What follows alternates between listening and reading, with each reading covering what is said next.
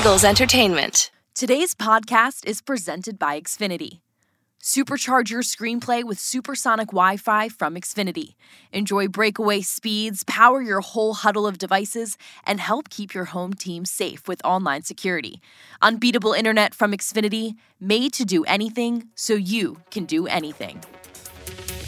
On Sunday, August 7th, head coach Nick Sirianni spoke to the media. We're still sorting through all that. We don't have to make that decision until Friday. We'll probably make it a little bit sooner than that. But still sorting through that. Last year we played, I want to say 2 series each. We felt like that was a good formula. I'm not committing to that yet, but we're still thinking through it at this time. Well, you mean today? I mean how they feel today, or where we are as a team today is going to change in the next 3 days, right? So, we're constantly in the business of getting better, and we'll see how things change in the next 3 days. There's just so many things that can change in those days. I'm trying to take it one day at a time. Now you've had a few practices in pads. What stood out about those? Size, strength, right? Just a big man who is still figuring out the NFL, and that's an ongoing process. And so, but what you see more than anything is just that the sheer size of the man. And then just his strength. I mean, that the guys that we've been around, the guys that we've went against that have that enormous size in the middle right there, they pose problems, and and so that's what stood out the most to me so far. Lane told us how strong he feels at this point in his career. I guess what are your observations from last year in that specific category in regards to him, and also I guess just a general question of how important is he to that offense? Lane to me is he's the best, one of the best tackles in the world. He's the best right tackle in the world. I mean, to be able to say that about guys on your roster, that's a cool thing to have, right? Lane, you are the best right tackle in the world. That's how my eyes see it. That's how people in our building see it. That's how our the coaches see it. The defensive staff sees it the same way. Everyone recognizes what type of player he is. And to be able to have that with your tackle is just a huge advantage for an offense that, that Lane Johnson has it taken care of over on the right side. You don't have to help him out. You don't have to you don't have to give him extra help. He's one of the best tackles in the NFL. He's the best right tackle in my eyes in the NFL.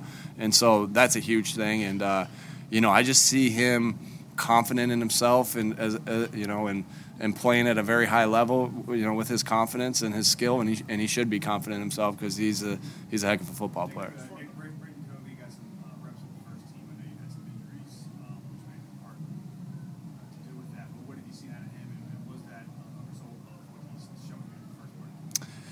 We had when we were in rookie minicamp. Did you guys were at all of rookie minicamp? Just one. Oh, okay. Yeah, that's. But he made a move early on in rookie minicamp with some major quickness, and you saw his quickness. So that's what you see with him. He's really quick. He catches the ball well. And so. And he's got great feel. He's got great feel of what what to do out there. And he's smart. He knows all the positions, and so he's had a good camp. And but I think what really sticks out with him, and I don't think it's going to be a secret to the rest of the NFL, is how quick he is. Because everyone's going to see how quick he is, and everyone's going to see and everyone's going to remember the plays he made at Utah with his quickness. Hey, Nick, Dallas was talking yesterday or the day before about how much time he spent with Jalen, kind of off the field during the offseason, and just getting to know each other better. Do you see that translating to on-the-field chemistry, and what do you see for the two? Yeah, I always think that's when you that's one of the first things we talk about is with our core values of connecting. When you know a guy, you're going to go a little extra harder for him, and even though there's going to be times where I'm going as hard as I physically can. I can't go any harder, right? But when you know a guy, there's a little something more that you have, and when you connect with a guy, there's a little something more that you have, and so that's a really important piece. And then add to it, that they have to be on the same page, right, with where they are on the breaks and where and how they're running things and where Jalen's placing the ball and where he wants them to put the ball on this look or that look. And so, they need to have that chemistry even more. And so we look for that for our entire team to have, just because we know how important piece that is. And then obviously at that position, catching and throwing the ball, they got to be. And I've seen it. Dallas, I think based off all our numbers, Dallas, is one of our leading target guys. I know you guys, Elliot, you do all the math on that, right? Where are you?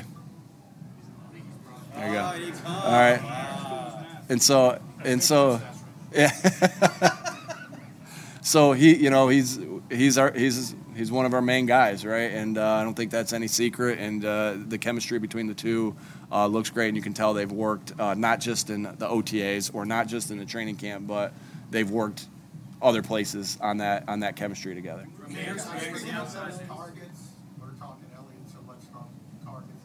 To the naked eye, it looks to us like AJ and Dallas get the ball a lot in practice, which makes sense because they're good players. But do you ever have to take a step back and say, okay, we have to look at some, so we have to get them more involved just to evaluate? Sure, yeah. I mean, I think you're constantly trying to make the plays for your playmakers. Devontae's been out for a little bit, but he'd be in the high target mix as well. But we know that's how we like to play offense too, and so that's just something that's who the offense runs through. That's no secret. We run the offense through. Now we have 3 guys to really run the offense through, and we're excited about that. And so, but of course, you want to manufacture touches for all your guys so they build confidence and you can see them run plays. But does the coverage allow you to do that always? No. So we know how vital Quez Watkins is to this offense and the speed that he brings to this offense.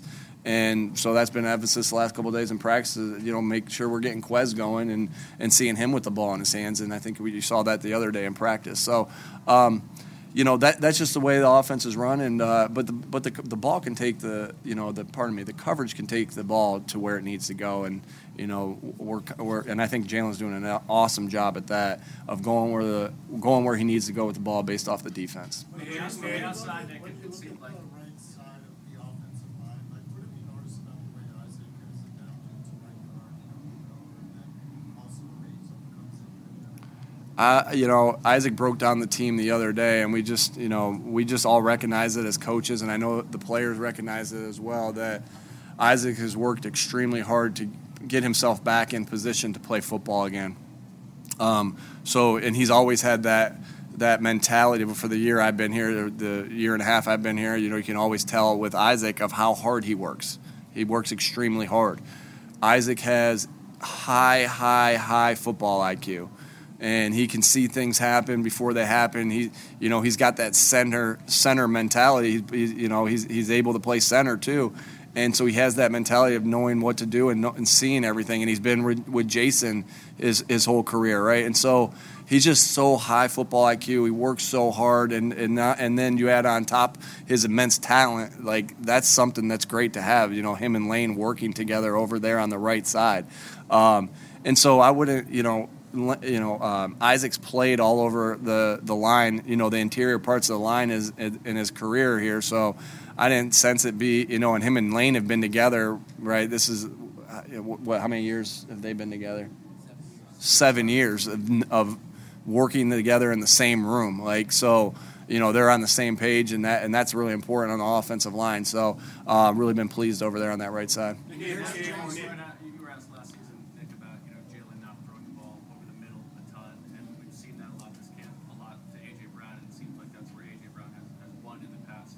Is that just the ideal match for him to add that to his game, or is there a reason that in the offense that we didn't see that? So yeah, you try to do what your players do best, right? And so there's some things that AJ does well. Of course, that are over the middle. There's things that AJ does well, on the outside, and all sorts of. He's a great player, and so I think somebody asked me this about motion. You don't ever want to be at the bottom part of the NFL on anything. So we're very cautious conscious of. Very conscious on what our numbers say, and you never want to be at the bottom of the NFL in anything. So, it's been good. Again, I don't want to give any secrets away of anything, and I want the teams to have to watch our tape and figure out what we're doing. So, but we're just focused on getting our guys the ball, and whether it's the outside or the inside, just getting our playmakers the ball. In your couple more guys, the explosive plays that you want, are they coming more frequently with air yards and the vertical passing game? Yeah, both, and I think there was a year that we had. We had two guys that led the NFL in plus 40-yard catches. And sometimes they were way over, it was Tyrell Williams. It was in San Diego. It was Tyrell Williams and Travis Benjamin. And I think they were 1-2. You guys can check me on that.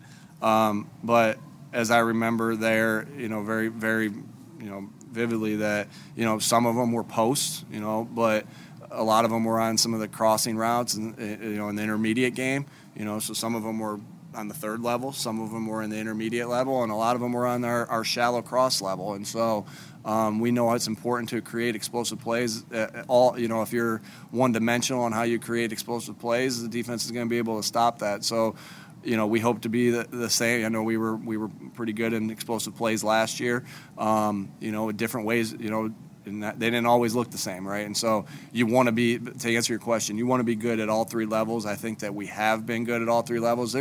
There's a particular one that I want to get a little bit better. I'm not going to share that at this time.